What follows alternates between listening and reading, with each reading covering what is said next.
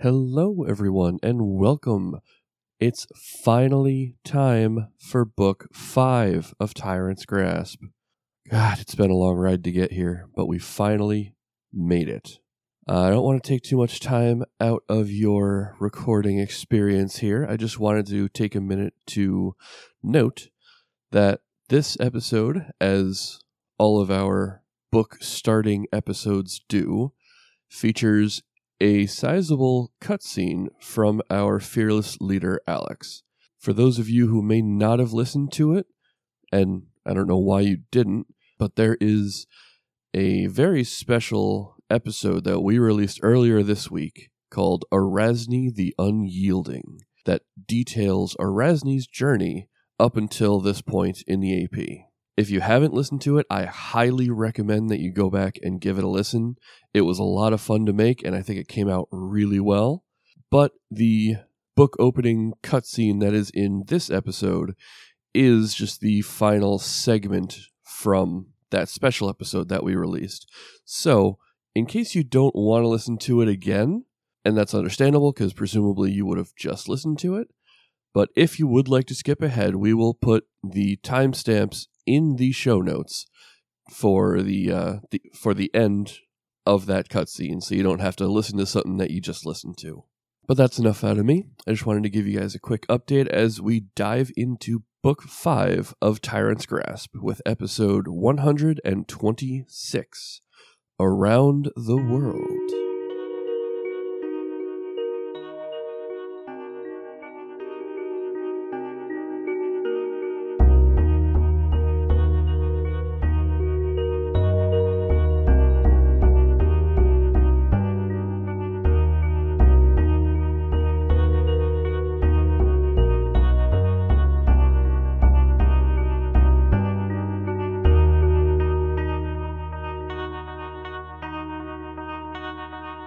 Welcome back to the Inspired Incompetence Podcast, proudly made on Earth. How's everybody doing? Oh my god. Book 5, baby. 5 times Hell better yeah. than Book 4. No more Gallowspire. Fuck that. Oh, you guys say that with so much confidence. I don't care. There's humans here. Or at the very least, like... No, we think. yeah, like, you know, it looks like we're out of town, I presume. Well, only one way to find out. But first, we got a level up. Who wants to talk about that? I can go first. It's kind of a small level up. So, level 14, Uhtred got Greater Spell Combat, which basically is just when I'm using spell combat, I can choose to put an attack roll penalty on the attack in favor of getting an equal buff to the concentration to get the spell off. It's like a combat expertise, but for concentration instead of AC. Yep, pretty much. Except combat expertise, I think, is a fixed number. With spell combat, you can actually choose. So I could take a -1 penalty, 2, 3, 4. Really, as much as I have attack, base to go with, I could take as a full penalty. I thought it was up to your intelligence modifier. Or am I thinking of the base spell combat? Either way, what the greater version does is, if you take that attack penalty, instead of it being an equal buff to the concentration, the buff gets doubled for the concentration. So a -1 attack, is a +2 concentration. That was the only abilities I got for 14. Got the standard 2 new spells, which I took Ether Step and Telekinesis. I mean, Telekinesis is pretty straightforward. It's literally, being able to move something with your mind. And then Ether Step is basically a defensive spell. It works with an immediate action, so whenever Uhtred, an attack is directed at him or a spell is directed at him, before he knows the result of it, he can choose to cast Ether Step, which lets him literally slide into the ethereal plane, miss whatever the attack or spell was, and then pop back out in the material plane. Yeah. Now, you don't pop back out again until the beginning of your turn, so you would forego any attacks of opportunity in that time. You also then- only can take a move or swift action, I think, when you come out. So you lose your standard action. Yeah. But yeah, that's a good get out of jail free card. Doubling down on defense. I would have thought Uhtred would have wanted to up his offense a little bit after not being able to having such high AC be a problem by the end of Gallowspire there. Yes. Spells are still very much a serious problem. Like physical attacks, I think I've kind of solved. The attack is definitely a problem, but I also think I've solved it under the major fucking assumption that we're going to get a shopping chance here.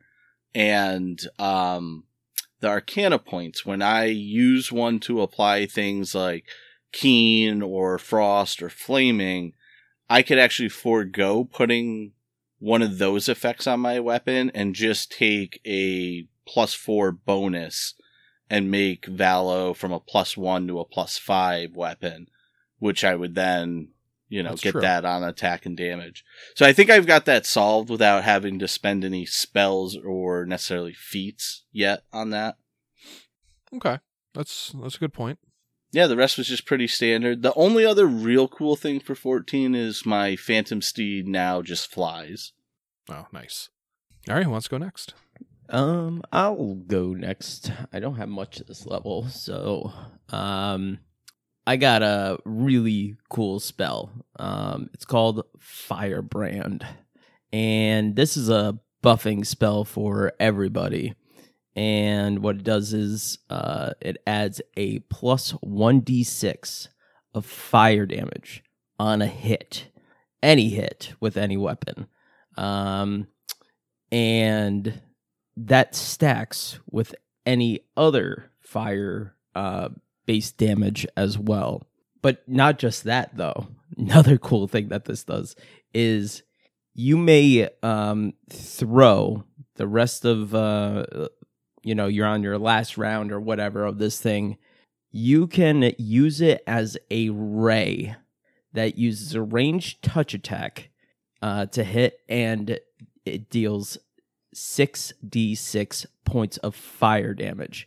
And I can use this for, I think, I can have one creature per 4 levels, no two of which can be more than 30 feet apart, which comes out to be 3 creatures I can affect this with. So that's potentially 18d6 points of damage plus whatever, however much they want to do with that plus 1d6. I think the most fun part of that spell is the fact that everybody who's branded is also rendered immune to any fire damage dealt by you. Yes. So you can brand everybody up, and then their fireball on us. positioning doesn't matter for fireball. Yeah. Yep.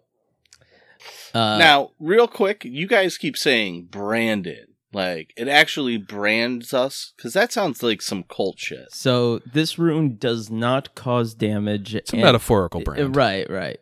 And it sheds light as if it were a torch. So we do it. So as long as I use the spell, it has a kind of torch-like effect. All right, that sounds way better. Because, I mean, Arginus is basically a cult leader already. Now he's like, yo, guys, check it out. Brands for everybody.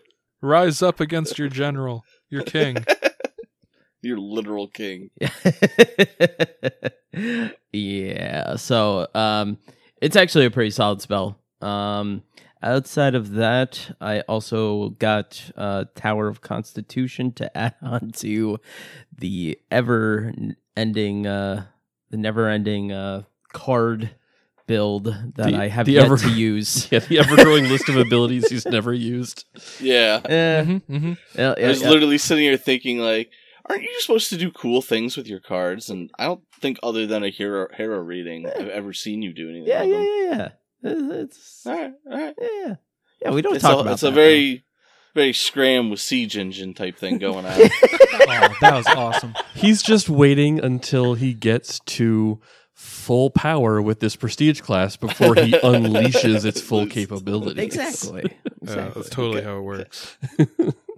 Note, if you don't use this ability until you get to level 10, Doesn't then count. it's way better. Yeah.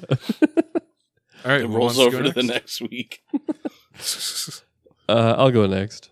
So for 14th level for Teoblith, if you look at like the table of what a character gets at this level, it says one thing. It says implements 6, which means I get a 6th set of implements that I use for my mental focus abilities.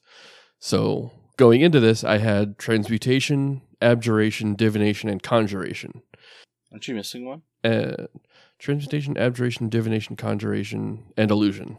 And what I could have done, I could have taken a repeat of one of those, and that would have let me add a new spell of every spell level that I have up, cantrip through 5th, like a second spell of that school to my list of spells known. What I chose to do instead was to go with a new set of implements. And for those keeping track, there's only 2 that I don't have, and that would be evocation and necromancy. And I figured after what we just went through in Gallowspire, it would make sense for Teoblith to pick up a few necromantic tricks. So that's what I did. Tell me about it. Yeah. So, I mean, obligatory, I took Animate Dead as the 3rd level spell. Okay. But the occultist, along with the other psychic spellcasters, I suppose, but occultist especially, I get the ability to use different possession-based magics. And so I took a couple of those spells. I thought that would be fun to play with. And yeah, so that was about it. I took Necromantic Focus, which... What is your necromancy implement? It's going to be a bone that... specifically a bone from Emeritos. Oh, okay. I like that. Are the lungs already an implement for something else? Sadly, no. Maybe you took his hubris. That's a bone, right? His humerus. His humor. Maybe that's what I was thinking of. No, hubris is a bone. It's definitely a bone. It is definitely a bone. Which bone is it? Tell me, Google. It's an arm bone, I think. Or maybe not. Maybe Google is just being like, he must have meant humerus. Yeah, that's what I thought it was. Oh, well. All right. Anything else? That was all that I got. All right. How about level 14 Thalias? Saving the best for last. We haven't seen a Thalias level up since level 6, I think. Okay. Since Roslar's Coffer, yeah. Jeez.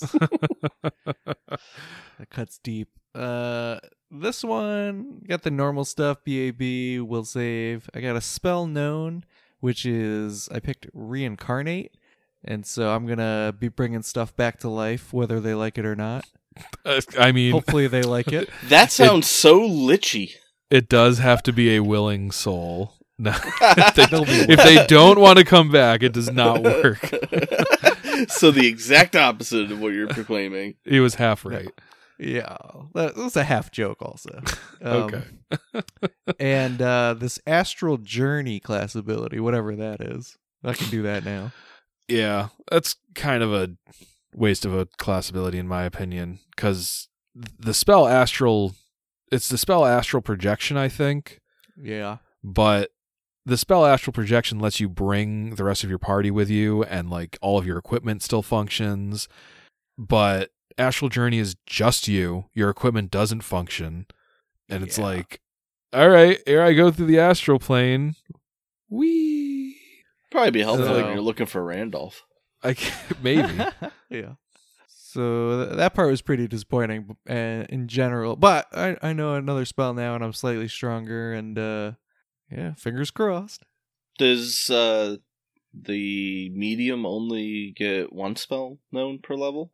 Yeah, medium has a very small number of spells. They're like a Interesting. ranger or a paladin. But if they channel the Hierophant, that's when they get more spells. All right, cool. So yeah, you guys, you had yourselves a little intervention at Renchurch, where you convinced the Knights of Ozum to stop being a bunch of dummies, and maybe don't try to take on two mythically powerful liches at the same time. And they listened to you. And they turned back and started retreating, and that's when Tar-Baphon set off his radiant fire. And it's unclear what happened to Erasni. You watched her get consumed by the radiant fire, but she also enabled your escape from that disaster. If she herself is just currently being rebuilt at her phylactery, or something else going on, you don't know. But the last thing you heard before she whisked you away from Renchurch was seek the Kumaru. And you're not sure what that means, but before we figure any of that out, we're going to have a little scene. A small smile warms her pale face as she gazes down upon her destiny. Thank you. And she leaves her friends to their mission. She climbs through the air, higher and higher. The cold Verlich winds would be unbearable at these heights, but Erasni feels nothing but the warm churn of battle brewing in her chest. She continues to climb until Tar-Baphon's army is but a sea of shapes and colors. Over 1,000 feet above the ground, she was higher than any wards that would alert Tar-Baphon or any of his mages of her approach. She closes her eyes and searches for the cackling, mocking laughter that had haunted her for the last 2 years. He was somewhere in that sea of bodies, fancying himself, as always, invincible. It would be his undoing. There, in the middle front of his army, she knew he was there, even if distance and obscurity hid him from view. He was well protected, surrounded by fast and powerful minions. A devilish grin parts Erasni's face. Time to say hello. She reaches deep, deep within the well of arcane power at her disposal, where powerful magics only the upper echelons of mages can reach. She reaches deeper still, past the most extreme limits of practice, study, and talent, and grabs hold of power seldom seen by mortals. A power wielded by her enemy Tar-Baphon and her tormentor Geb, but shared by her, now with the will to fight back.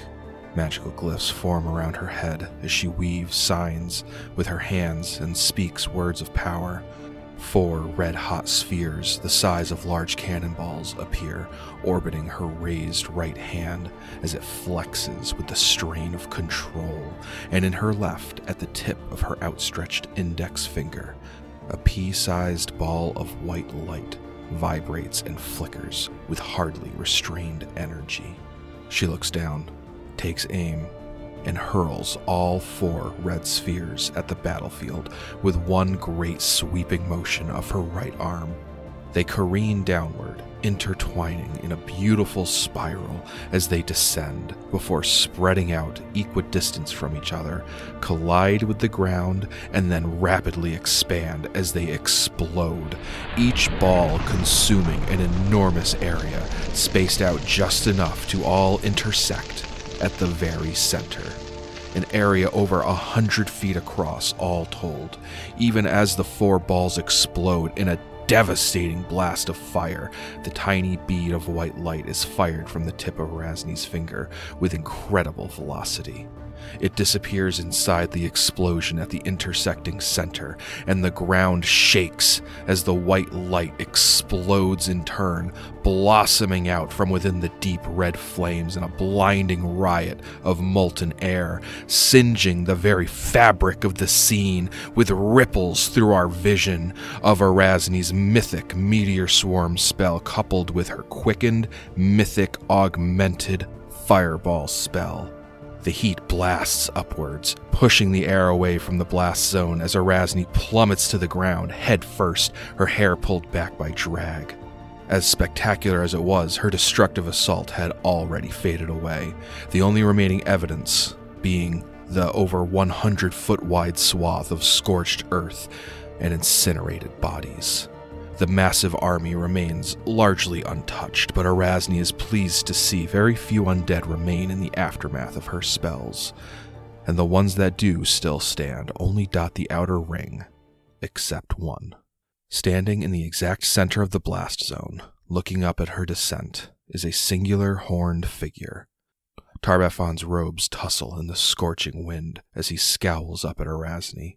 As she gets within earshot, his scowl curls into a grin as he opens his mouth to speak, but Erasni isn't in the mood to exchange pleasantries. She touches down onto the sizzling rubble and immediately pivots, now speeding directly at the Whispering Tyrant, skimming just inches over the ground with her magical flight. Tar-Baphon has just enough time to react and flies straight up, avoiding Erasni's next spell, a shimmering prismatic cone of lights. The spell misses Tar-Baphon, but at the end of its far reach, multiple undead at the fringe of the blast zone are engulfed in the colors, and we watch as a wide swath of the Whispering Tyrant's minions erupt in wild gouts of different energies. Some are turned into stone, and more still simply vanish, pulled through space into another existence. Erasni grins at the effective discovery attack, but even more so at Tar-Baphon doing exactly as she had wanted. Had she confronted him on the ground, the surviving masses would have converged on her in moments. Now, though, she has chased him out of reach of most of his reinforcements. But it wouldn't be so easy. As Erasni pivots yet again to fly straight up to follow him, a tidy bead of light skims just past her nose. She has only enough time to realize what it is. Tar-Baphon's return fire. No way to avoid it.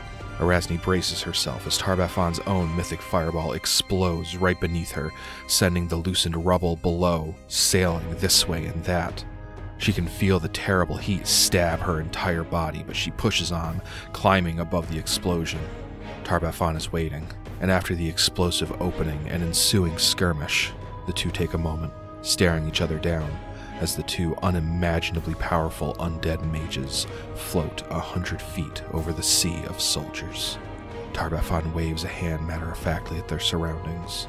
"Well, I must say, I never thought I'd see you here, Erasni. Shouldn't you be collecting taxes? Or settling a housing dispute?" His skeletal face stretches in a taunting grin. Erasni glares at the smug brat floating before her. Shouldn't you be grounded? He sneers at her. "My extended captivity was but a minor setback. As always, I prevailed better than ever. Your uncouth interruption here, though inconvenient, is merely another minor setback. After I dominate you for a second time, I'll have to parley with Geb and demand he keep a tighter leash on his bride." Oh, he's aware of the leash problem. And Erasni reaches again deep into the well of mythic arcane magics within her. She extends her hands out toward Tar-Baphon, fingers spread wide, and from each finger launches a small, bright red bolt of energy. 10 bolts twist and spiral through the air for a moment before locking onto their target and careening straight at him. Tar-Baphon responds with his own spell and produces much the same effect, and Erasni's red bolts are intercepted and neutralized with his black ones. Without pausing, he then casts a new spell, and from his outstretched index fingers fire 2 green beams of crackling energy. Erasni draws her rapier, with one hand on the hilt and the other bracing against the flat of the blade. She catches the first beam along the length of steel, deflecting it off to the side, where it slices through a nearby cliff edge, freeing several tons of rock from the side of the mountain as it plummets down in an explosion of dirt and boulders. She can't deflect the second beam, though, which strikes her directly in the shoulder. Erasni staggers back from the damage, but her resilient body remains intact. She prepares for another volley, and we watch as the two spellcasters unleash arcane devastation upon one another, releasing unthinkably powerful spells that get absorbed, redirected, or countered by the other. The sky above Renchurch begins to glow from the magical fallout as the two liches aim to overpower and outmaneuver the other. Glyphs of light flare and twirl. Space itself is displaced from rapid teleportations for tactical repositioning, and the landscape surrounding the battlefield explodes in collateral damage from each parried spell. The back and forth finally ends when Tar-Baphon sends Erasni plummeting to the ground with an intense downward blast of air. Erasni lands on one knee, but before she can straighten up, she's swarmed by Tar-Baphon's army. She springs up to 2 feet, narrowly avoiding a sword swing from an impressively armored Morg. With a twirl, she steps around the sweeping claws of an enormous demon and skewers her rapier through the eye socket of an albino ghoul. Almost as if time had slowed down, we watch her duck and dance her way through this forest of onslaught. Steel, bone, and claw twist and scramble around her, but Erasni, like a drop of oil in water, turns them all away as she alternates expertly between finesse and brute force, until a large metal hook grabs her by the throat, and she gets pulled backward by its chain. The skeleton pulling on the chain reels her in hand over fist, dragging her bodily over the mud and ichor-soaked ground, while she struggles against the hook in her throat. Finally, she gets a foot underneath herself and pushes off the ground, taking flight once more. The horde had thinned out as she was pulled away from what had become the main fray, and could now safely fly out of reach. With her free hand, she keeps the chain gripped tight, and when it pulls taut, the skeleton on the other end is lifted off the ground, now trailing after her. She climbs 100 feet, safely out of reach of Tar-Baphon's ground forces, before stopping all at once. The sudden stop brings a weightlessness to the hook in her throat, and before it gets pulled down once more, she pulls it free, ignoring the unpleasant feeling of removing the filthy steel from within her flesh. She lets go of the chain and lets the skeleton plummet back to the ground. Tar-Baphon was waiting. He floats in place, smirking his ugly smirk, no doubt enjoying the sight of her scrambling on the ground against his forces. He opens his mouth with a new taunt fresh upon his cracked, dead lips. But with a spin and a sharp movement, Erasni flings her rapier directly at him. I do enjoy. The rapier's hilt protrudes out of Tar-Baphon's mouth, and behind him, we see the dazzling blade impaled through the back of his skull. A soft magical pop, and Erasni disappears and reappears directly in front of him, her hand already gripped on her hilt as it quivers at the end of Tar-Baphon's simmering rage. What we can see of his face behind the rapier's bell guard contorts with anger, even as Erasni giggles with satisfaction. That's such a good look for you. She unsheaths the rapier out of his mouth, relishing the moment. Once unobstructed, Tar-Baphon bares his teeth in a low growl before uttering an incantation. His hands begin to glow, but Erasni thrusts her rapier again, this time through the bottom of his chin and out the top of his head. He loses the spell, appearing angrier than ever. She pulls the sword out again, and this time, Tar-Baphon flees. Erasni gives chase, the two mages zooming through the air. He skims between the crenellated towers of Renchurch, soars through the air, and brushes over jagged cliffs, but can't shake Erasni as she slowly narrows in on her quarry. He starts slowing down as the two clear a cliff edge, leaving the monstrous hordes far beneath them. He rounds a bend in the cliff and comes to a halt as he finds himself at a dead end. He turns around just as Erasni arrives, stopping a dozen feet away. She points a finger at his forehead. I must say, not your proudest moment. And a beam of green energy fires from her outstretched finger, just before it reaches the Whispering Tyrant, though. His sneer of anger curls into a grin. The beam connects and his entire body vaporizes. No, too easy. Erasni looks around. The real one must be hidden somewhere. Must have arranged this bait and switch even back while she was contending with his ground forces. Do you know what your most charming quality is? Tar-Baphon appears high in the air above her, a wild, manic grin splitting his face as he gazes down at her. The fact that you actually believed you stood a chance against me. a swish, an almost imperceptible magical whisper. Erasni looks down in its direction. The top of the cliff, the one she had thought she was hovering about 50 feet above.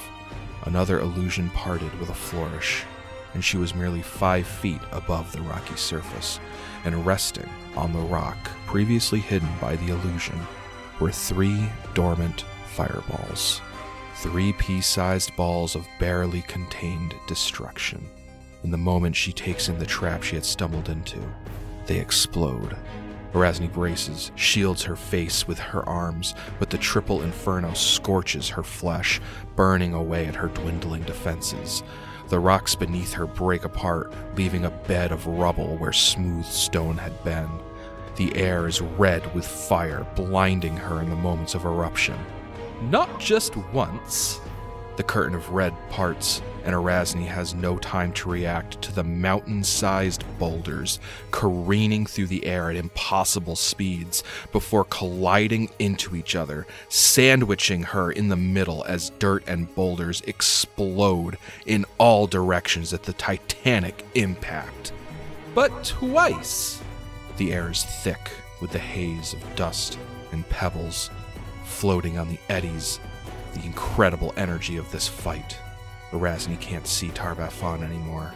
She can't see the ground beneath her, past the dirt cloud. She was barely hanging on. She can feel her body straining to hold itself together.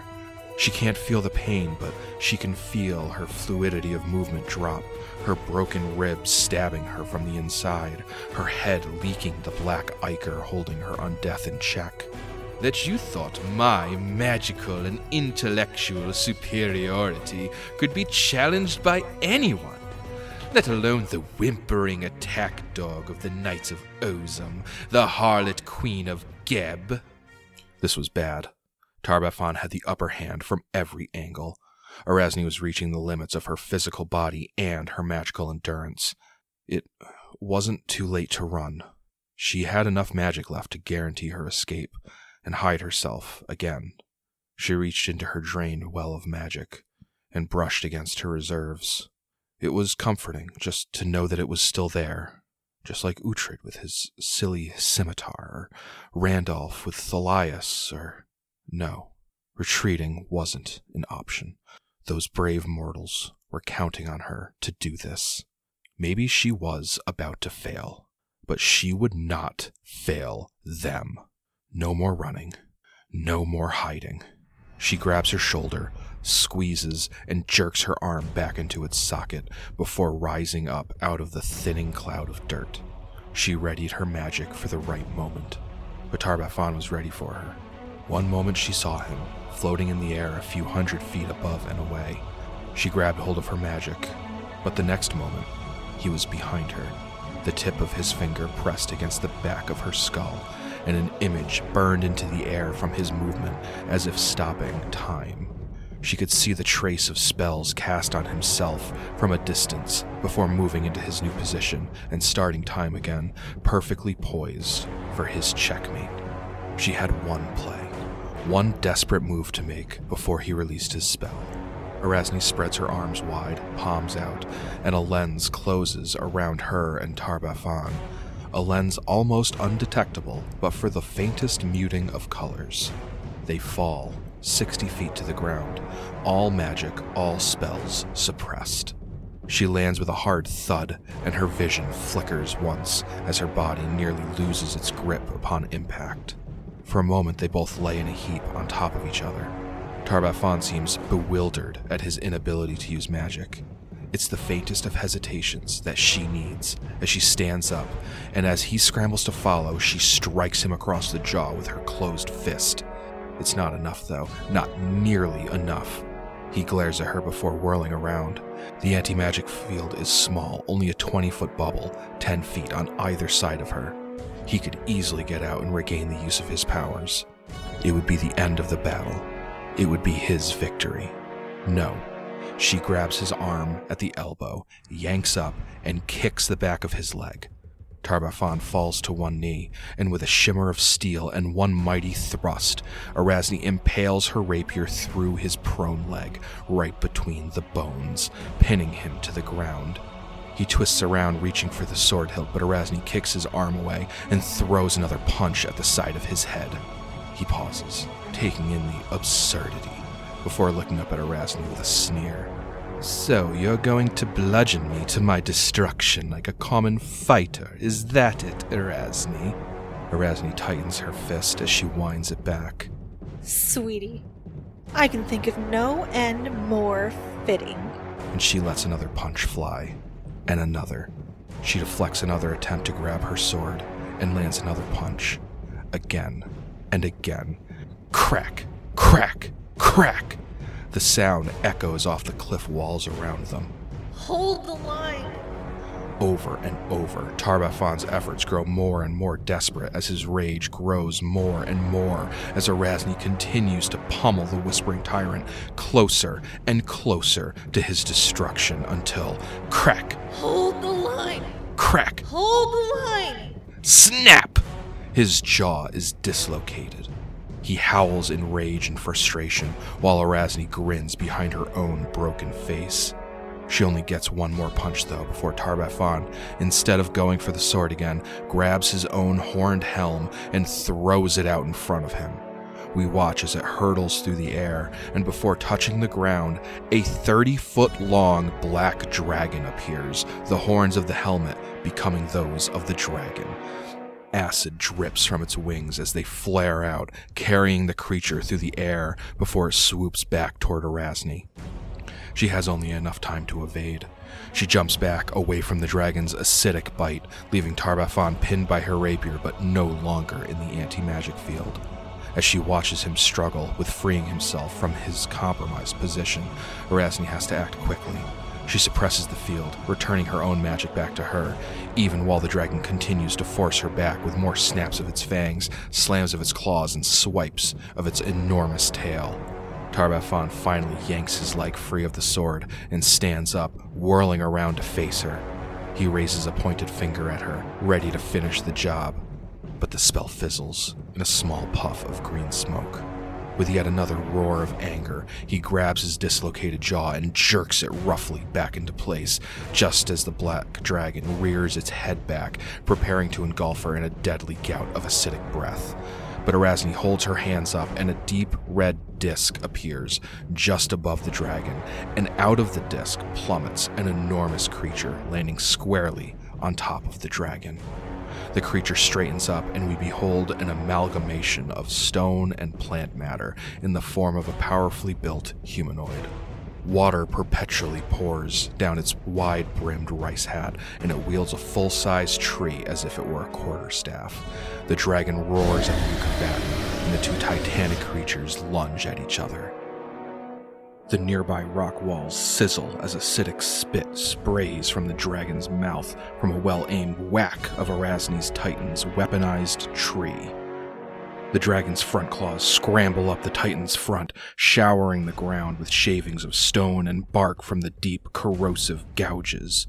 The Titan grabs the dragon by the throat and hurls it away, but the dragon's hooked appendages keep a tight grip, and the two monsters go tumbling to the side. As the way is cleared, Erasni can see Tar-Baphon, quaking with rage.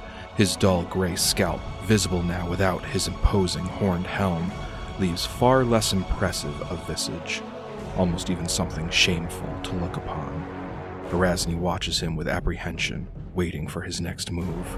Her greatest effort to destroy him interrupted by the emergence of that dragon. He would surely never allow her another opportunity like that. Her hopes of victory seemed truly out of reach now.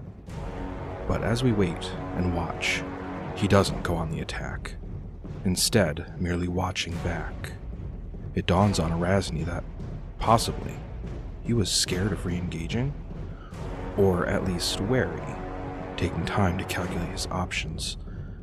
She had shaken him, given him a taste of powerlessness, bended to his power but refused to be broken by it. It dawns on her that this was a position he hadn't been in perhaps millennia.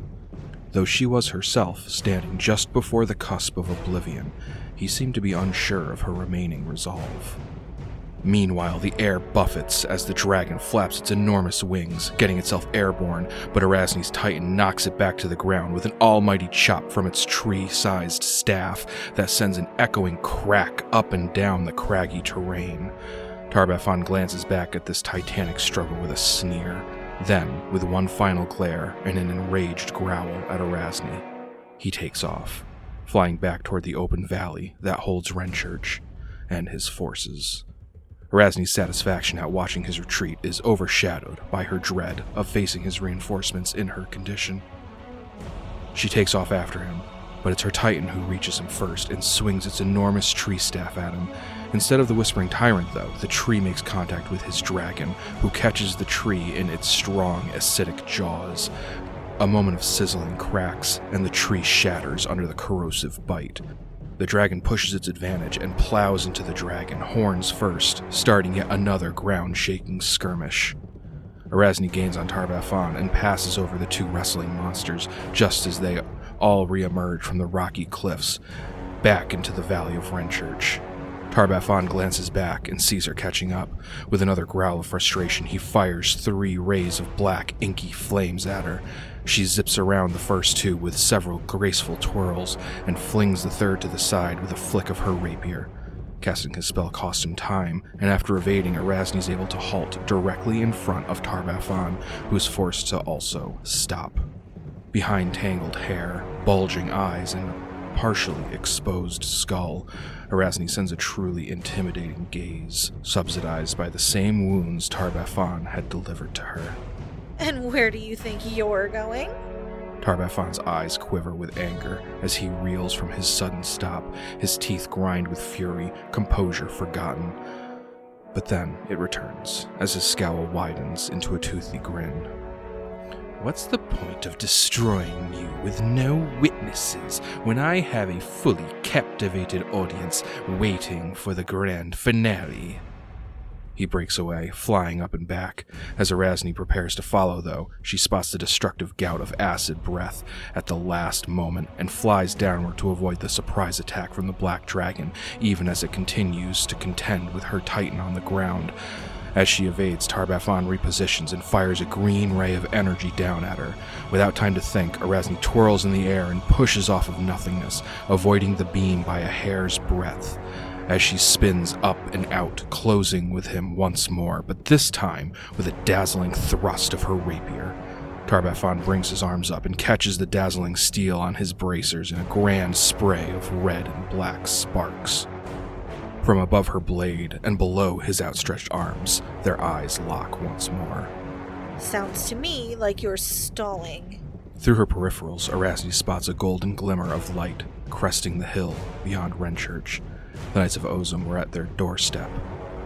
Had her allies failed to turn them back? No, the mass of steel and horses wasn't moving. They must be locked in negotiations. They were still a safe distance from the battle, but that could change at any moment. Tar-Baphon bares his teeth in annoyance as they pull back from their exchange. You really are the most insufferable bitch I have ever had the displeasure of exterminating more than once. He breaks away again, and Erasni gives pursuit again. Over and over, they clash and part as the two liches dart through the air, slowly drawing ever closer back to Renchurch. Tar-Baphon has no doubt noticed the presence of the knights as well, but his attention was kept wisely on her as she pressed ever on in her assault. You're getting a little ahead of yourself. Aridin defeated you at Lake Carthen when you were still mortal, and now, at your most powerful, you are about to lose again to his discarded, forgotten herald. Though their monstrous allies continue to clash, the two liches soon travel beyond the reach of the clashing dragon and titan. Tar-Baphon grins arrogantly between bouts. Your grasp of the situation is tenuous at best. Did you really think this little suicide mission of yours was so clever as to be my own defeat? He sends a pea-sized ball of fire at Erasni, but before it can erupt on top of her, she slices it in half with her rapier, and with a twirl of steel sends the two broken halves careening back at him. I think you're not as clever as you think you are. Tarbafon catches the two halves of his own fireball in each hand, and with a manic scowl of fury, hurls them downward in a fit of rage, where each half explodes against the fractured ground. With eyes wide and mouth frothing, the Whispering Tyrant stabs a prideful finger into his own chest. I am the most brilliant mage to ever walk among these pathetic, drooling mortals.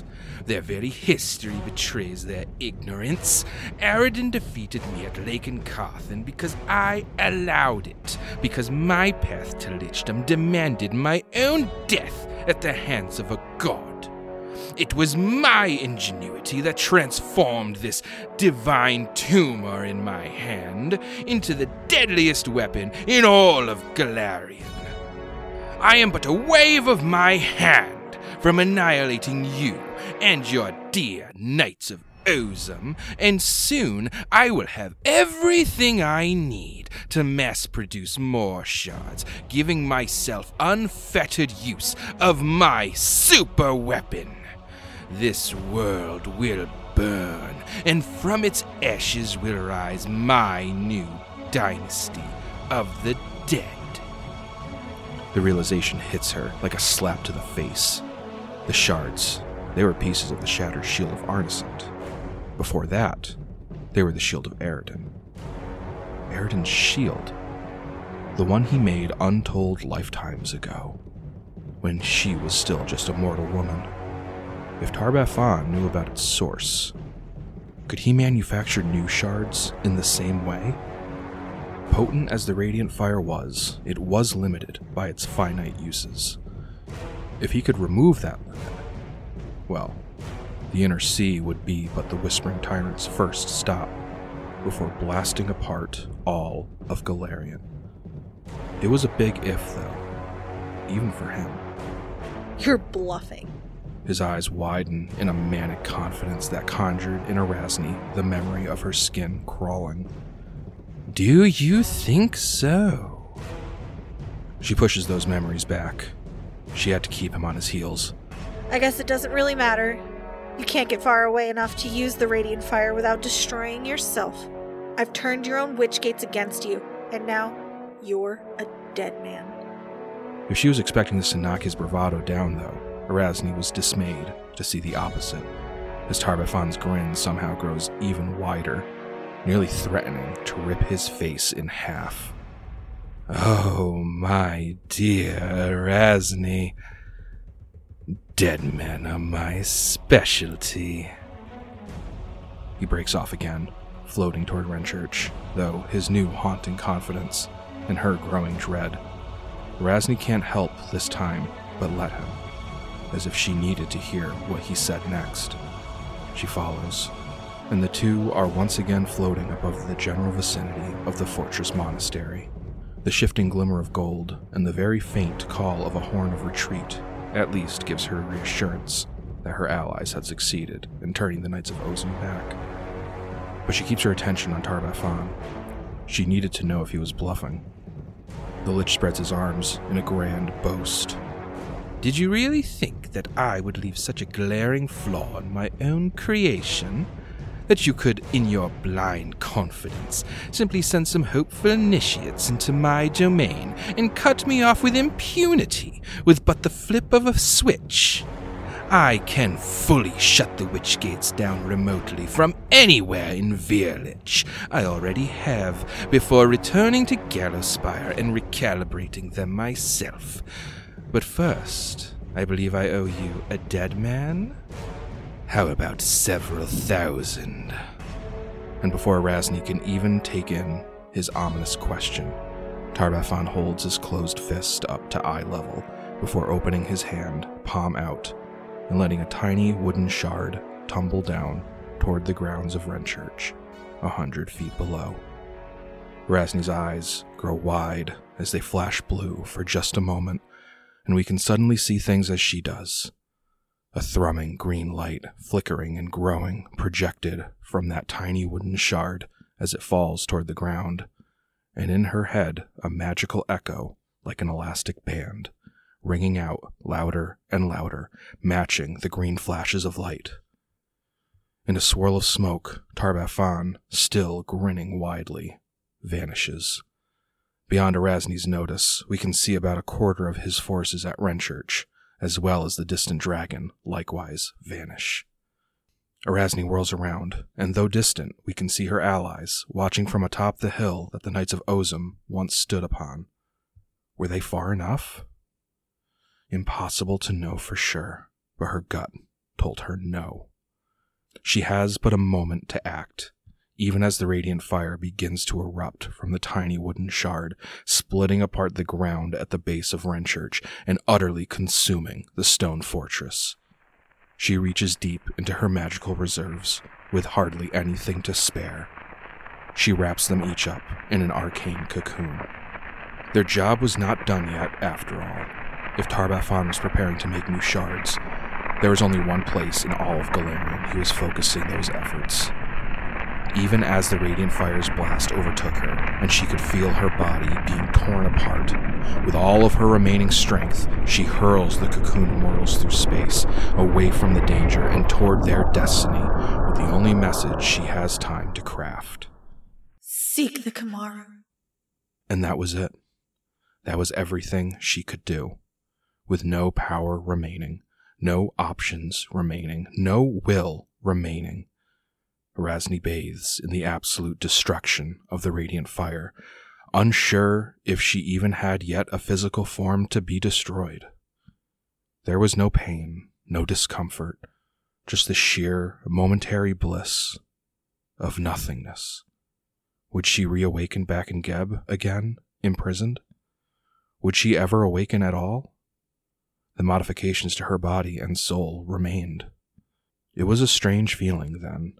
As her thoughts slowly grew ever darker, she found herself tumbling toward a precipice of unknown. Each thought could be her last, and it scared her. She smiles, well, as much as a formless consciousness can smile. Freedom through oblivion, or renewed, empowered enslavement. Yet the last thought we can grasp before the scene slips away is of those stubborn, pig-headed adventurers she had just spent everything to save. And the blinding light fades, ever so slowly, until it's a mere ball of light. Our eyes adjust, and we see the ball of light is the sun, eclipsed by a dense canopy of lush trees, a rush of wind, and a heavy pop. And those pig-headed adventurers appear before us, looking around with growing confusion. A wide, sparkling river flows past them, just a stone's throw away, and tropical birds call out from out of sight. As they take in their surroundings, we rise into the air for a better vantage point. Above the tree line, we can see the river flow past a distant city, filled with tall stone buildings and enormous flowers. We keep rising, and far beyond the city, we can just barely see another structure peeking out through the tree line. A large stepped pyramid. Everything is bleached from our vision as the sky grows too bright to see, and as it dims again, the landscape is replaced by large dark letters forming the title screen. Book 5, Born by the Sun's Grace. Sweet. Oh, buddy. So there is a book 5. It's the fabled Book 5. Some said it wasn't real. Last thing you guys knew, you had successfully gotten the Knights of Ozum to retreat, but then the Radiant Fire went off, and it's really hard to tell what the final fate of the Knights of Ozum is, and also where the hell you are. There's no, distinguishing features about this city to indicate what city it is? Well, right now it's still pretty far away, still a few miles away. I will take either a knowledge nature or geography check to just kind of assess your immediate surroundings. I think I just put another point into knowledge geography. It's a 26 for Uhtred, knowledge geography. Any others rolling that? I don't have it. Yo, where are we, guys? 14 from a net 3. Yeah, Thalias really can't make, like, he's like, we're in a jungle of some kind. But beyond that... Oh my god, we're back in Gallowspire. You would note, it is clear that you are not in some sort of, like, Radiant Fire fallout. Like, the Radiant Fire historically has made, like, lush jungles or, like, other vegetation in its wake. This does not seem to be like that. In those cases, it has always been coupled with, like, these, like, gross, like, cancerous gray fruit growing from trees that don't normally bear fruit, and like all the animals are killed, and if any remain, they're either horribly mutated or zombified. But like you can just hear these birds chirping, and like you see some like critters like skirting from one tree branch to another, and there's actually some flavor texture. I'll just read that for you. All around are towering trees, rising so high that only small rays of sunlight pierce the canopy. The sounds of singing birds fill the air, and the sudden cloying humidity is a shocking change from the cold air of Verlich. The enormous flowers and bushes beneath the trees are vibrant but unfamiliar. Nearby, a large river flows lazily as it cuts through the foliage. Off in the distance, past the river, the forest thins to reveal stone structures decorated with flowers. Uhtred, the one thing you know for sure is this jungle is nowhere near Last Wall or Ustalav. Like, yeah, the closest jungle that like you know of that could have fit this kind of climate and like just general feng shui is the Mwangi Expanse, which kind of it's closer to like where the shackles are. It's like more tropical areas around the inner sea. But just looking at the foliage and hearing the birds calling and like any other woodland creatures that you see flip by, you're not in any forest that's anywhere in the inner sea. Can we do any sort of check to identify what the Kumaru might be? Give me a knowledge nature check. Uhtred, that's all you. It's a 25. With a 25, you're really nothing's really coming to mind. You really can't make heads or tails of what's going on. The only real heading you have is this distant city. But one other thing you can do is give me a survival check. Ooh, that I can do.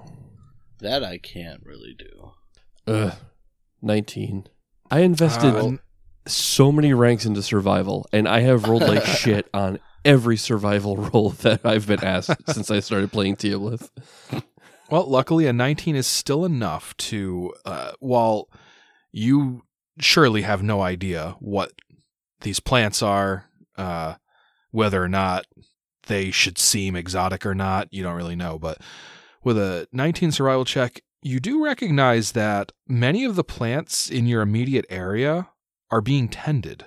Like, it seems like you're clearly in a forest, but the layout and the way that they're growing, it seems very deliberate. It seems like this is a cultivated forest, or at least there's a forest that's there's an intelligent design behind the growing of these plants. Yeah, like there's an intentionality at work here.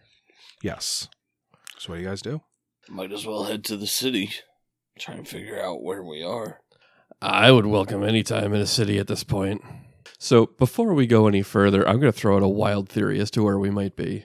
Sure. I think Arezi managed to send us somewhere... To the future. No, either to the very distant past or to just some hidden lost remnant of Aslant. Okay.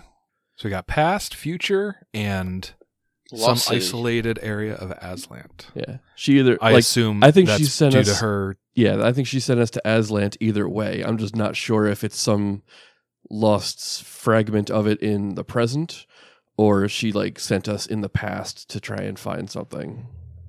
I'm guessing you're using her affiliation with Eridan, the last Islanti, to Yes. kind of guide that theory. And the fact that Okay. she also came from Aslant, but yeah. So, how are we traveling to this city? Phantom You guys are Steed. level 14 now. You have quite the selection of locomotion available to you. I could teleport us right to the city gates. That sounds good to me. I say we teleport right into Rogyar's shop. Well, I'm certain he has a shop here. it's a matter of I don't know how far away that's going to be. I only got a 1,400-mile radius here. But no, I'll teleport us like right to the city gates if no one objects. I mean, if you want to use a 5th level spell, go for it. Yeah, I'm game. Let's do it. There's a city right there. I ain't going to walk. Let's fucking go. All right. So you arrive at the front gates of this city. The buildings of which are primarily made of stone, and it's kind of fucking beautiful. All the buildings are decorated with these, like, just professionally, like, artistically crafted arrangements of flowers, and then the biggest fucking flowers you've ever seen in your life, like, grow out of the ground every so often, like maybe like once per block, that are like themselves the size of a tree, but it's like just a gigantic like dandelion or like daffodil or something like that. And it's just such a pretty, colorful city. And as you're approaching, you see people like up on like scaffolding, like adding more flower arrangements to this to these buildings. It's like maybe this isn't like how it looks all the time, but it's like being like decorated for some purpose. Everybody is dressed in these very flowy outfits of these like bright pastel colors, many of which have like flower decorations on them. You guys very, very easily stand out, what with like the gore and viscera covering yourselves, and like you are, the way you're dressed, even if you were like you know, dressed to the nines and like looked awesome, like you stand out. Like this place has like, you know, there's definitely some sort of cultural divide that is, you know, a hard barrier between yourselves and this place where like you just look out of place. It doesn't take long for someone to spot you, and a young man approaches you. Talal! What? Is that a different language? Akyahan? Did you learn a full other language for this AP? Yes, that's exactly what he did. Yeah. I went on Duolingo. Yeah, this person he kind of starts speaking to you in some language that none of you know. Can I roll linguistics? Sure. Are you sure none of us know it? Anybody who's got multiple languages, go ahead and give them to me. Maybe I'm mistaken. All right, I know Celestial, Dwarven, Orc, Abyssal, Aklo, and Necril. I've got Common, Elven, Sylvan, Draconic, Celestial, and Infernal. Yeah, nobody has the language being spoken. And what do we got for linguistics? 35 on a natural 20. 17. Okay, so yeah, I definitely want to give it to you because that's incredible. Yeah, so give it to me. Oh, well, I'm thinking of it too. New book, so we all get a hero point, right? That's right. Yeah. Yes, you do. And I want to award Nick an extra hero point for his fantastic role playing at the end of book 4. Oh, Very Dr. Shay. nice. Yeah, Uhtred, you don't know what's being said, but you recognize this language from probably just some bit of text that you read at some point during your training, like maybe just a little bit of like extra reading, like just to kind of Like, I don't want to fucking read about Saren Ray and like arcane magic today. Like, that's all I ever do. Like, I'm just gonna read about, what is this? Arcadia, sure. And you remember reading about the distant land of Arcadia, which is on the other side of the planet from the inner sea, where their common tongue is called Razatlanti. Razatlanti. Teoblith. I think he might be speaking Razatlanti. Razathoon? What now? That's the language that's spoken in Arcadia. Like, you see Teoblith kind of like close his eyes and he's like trying to remember that globe he saw one time. It's like, Arcadia? Did she send us around the frickin' world? I think she might have. In Kanhin? This person's still like, he's like, he doesn't look like scared of you or anything. He looks very like concerned, like maybe for you, because you're just like wandering into this city, like looking terrible. Do I know of any? Is it like like the Romance languages? Like they have similarities because they're kind of built off of a base language. Yeah, no, these would be like a completely different family of languages. Would we know that this is all they speak? Like, if we could run down, like, our list of, like, hello, hi. Just Hey, like say words in every language that we know until he recognizes one. Right. Like, Well, next thing. Does anyone happen to comprehend languages or tongues? I don't think so.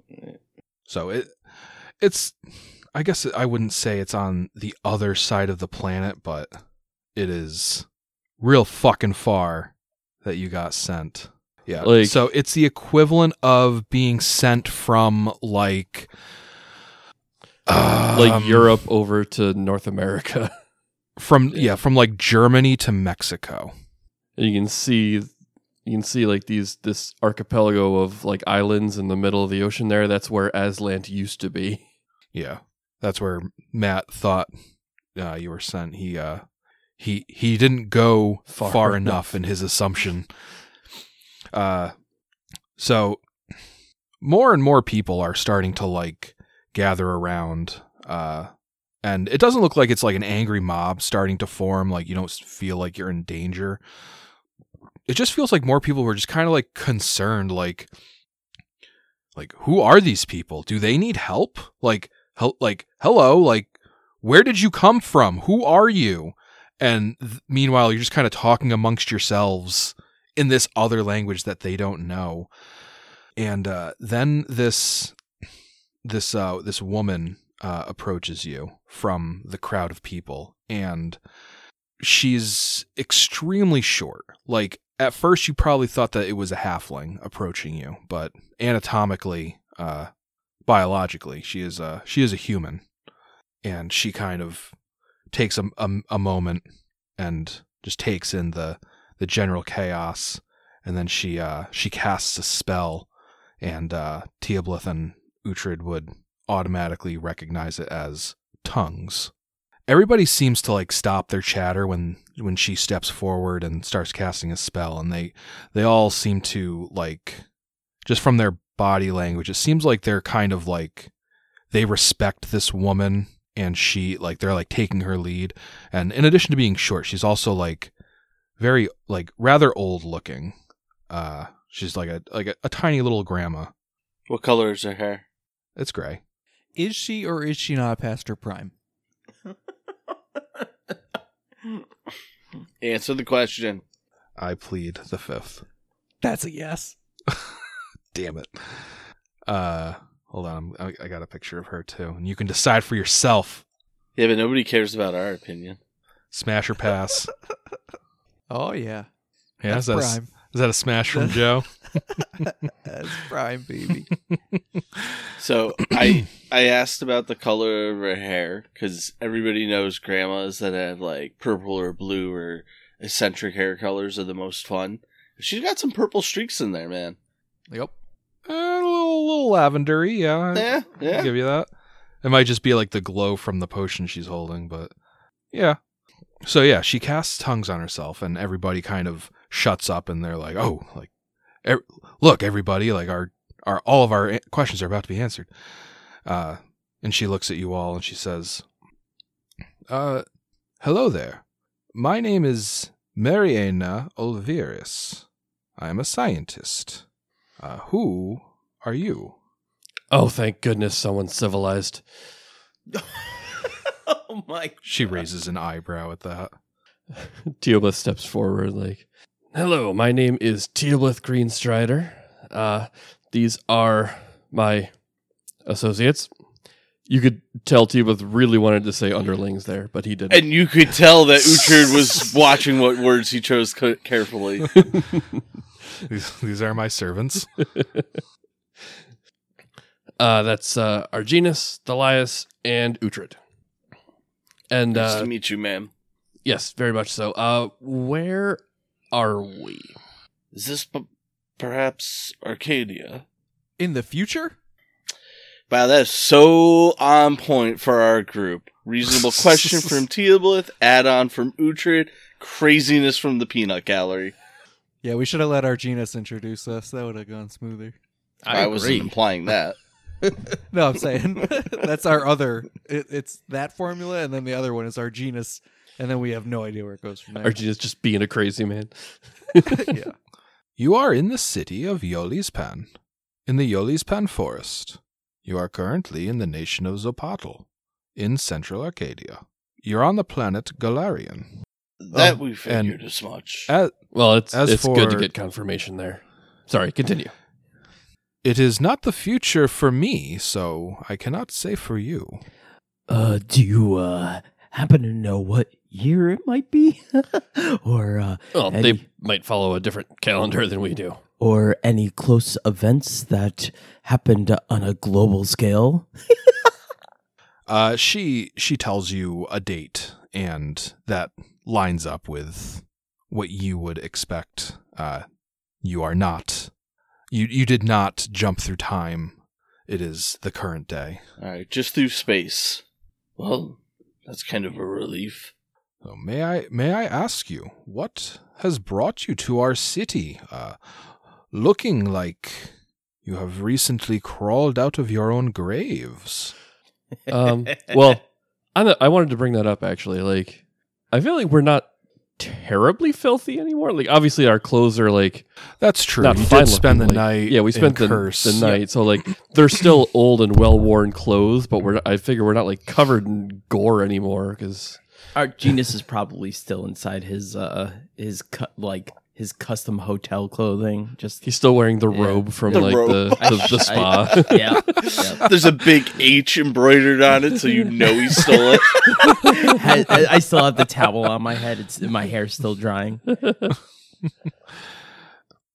All right, fair enough. So, if you don't mind me asking, where did you come from, and why do you look so tired? Are you familiar with Last Wall? What's the name of that ocean that separated like the two continents? It's the Aerith Pacific? Ocean, Aerith? maybe. That might be a different fictional world that I'm thinking of. And like to add on to that, Teoblith will just list off other countries like Cheliax, Taldor, Varissia, Andorra, and like any of these ringing a bell. She holds a hand up and she says, "I am familiar with all of these.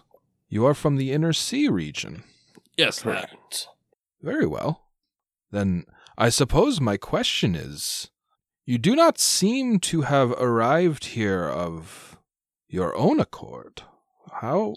Not exactly. So what circumstances have brought you to Yolispan? Well, the context here is gonna rely on a simple question. Have you ever heard of the Whispering Tyrant? Oh, yes. Terrible lich from many, many years ago. Well, not as many as so you many think. years ago. Yeah, he's found his way free. Oh, that is terrible news. So you have fled the Whispering Tyrant over to Yolispan? I cannot say I blame you. Strategically retreated. We were forcibly retreated.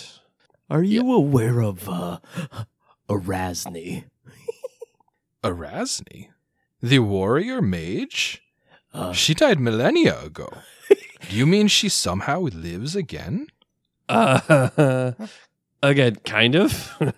Not as long as you would think. This is gonna be a very long story. Do you happen to have a location with tea or a place that we may sit? Oh, yes, of course. You can come to my house and perhaps you can give me a complete answer to any of my questions. Please, come with me. And she turns and she's speaking to like the crowd at large, and I think Tongues just kind of lets you know what she's saying, or it might only be when she's addressing you. I think it's Tongues just universal. automatically translates everything you say to everyone around you. She turns to the crowd. She says, "These poor refugees have been forced here from a terrible conflict across the ocean. I am going to take them to my house, and we will sort this all out."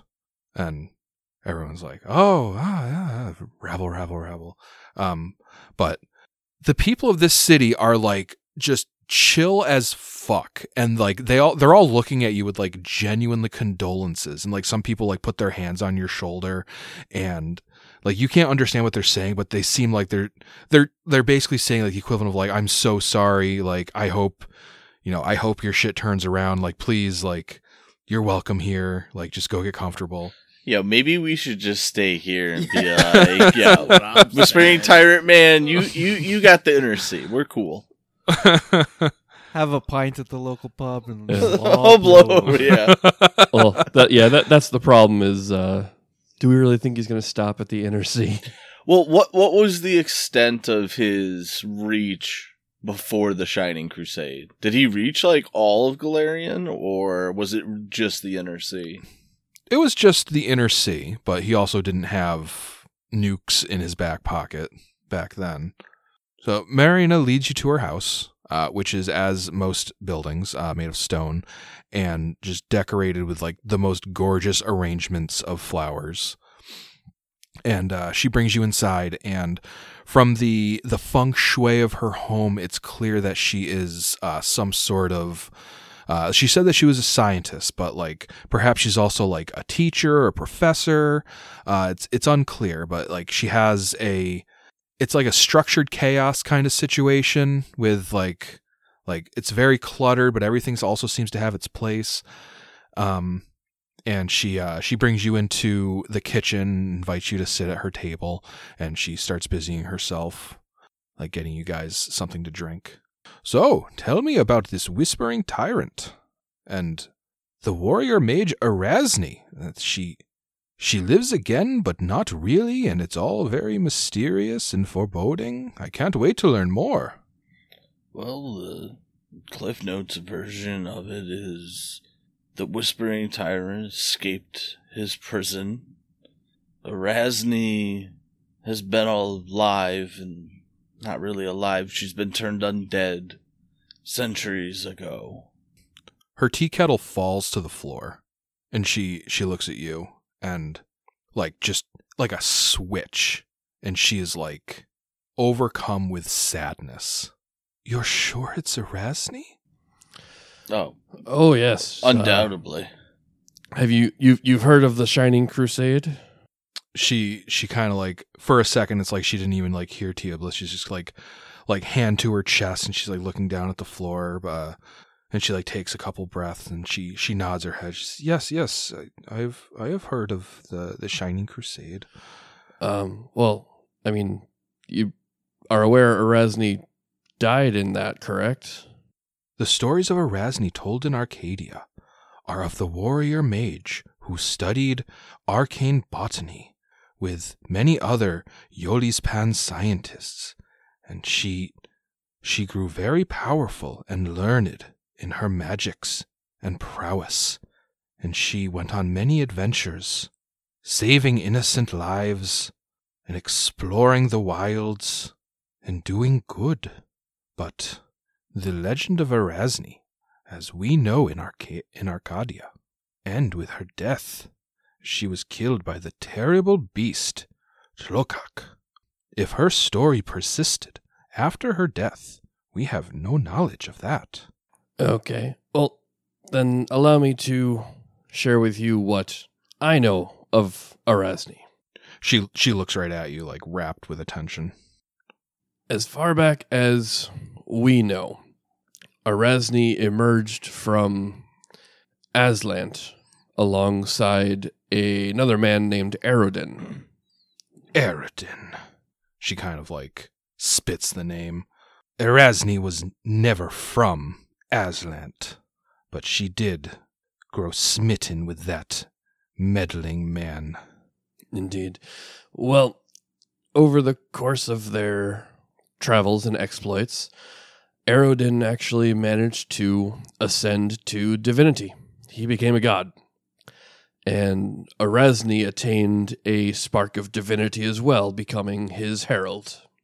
As time went on and events progressed, and the Shining Crusade came, and Erasni was killed at the hands of Tarbeth Han himself. Then maybe a century later, give or take, she was raised as a lich by the Ghost King Geb, if you know the name. And for the last 800 years or so, she's been ruling the nation of Geb as his queen. I now suspect, and, well, all right, I know she was doing so, forcibly. She was being, Geb had control of her phylactery, so he could force her to do things, so he made her act as queen while he just did whatever he does. Fairly recently, the Whispering Tyrant figured out how to escape his prison. So she, kind of working through us, she facilitated a way to confront him and tried to defeat him before he could, do what he does. That seems to have failed. And in one seeming last-ditch effort, she sent us here as she was being, once again, consumed by an unholy fire. She's just shaking her head, like, to herself. And when you finish, she stops shaking her head and she just says, Erasni, she did not deserve such a fate. How horrible.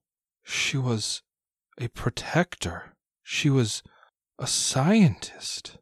Oh, this is so sad. Yes, Of it's course. rather tragic. On that note, she did give us one final message before sending us here. She told us to, and I quote, seek the Kumaru. Does that mean anything to you? She kind of snaps out of her sorrow, and she looks up at you. Kind of hard to read the expression on her face. And she says, oh yes, everyone in Yolispan knows of the Kumaru, the great reminder of Arodin's greatest meddling. And we'll see you next week on the Inspired Incompetence podcast. Damn. See ya. Ugh, Theo.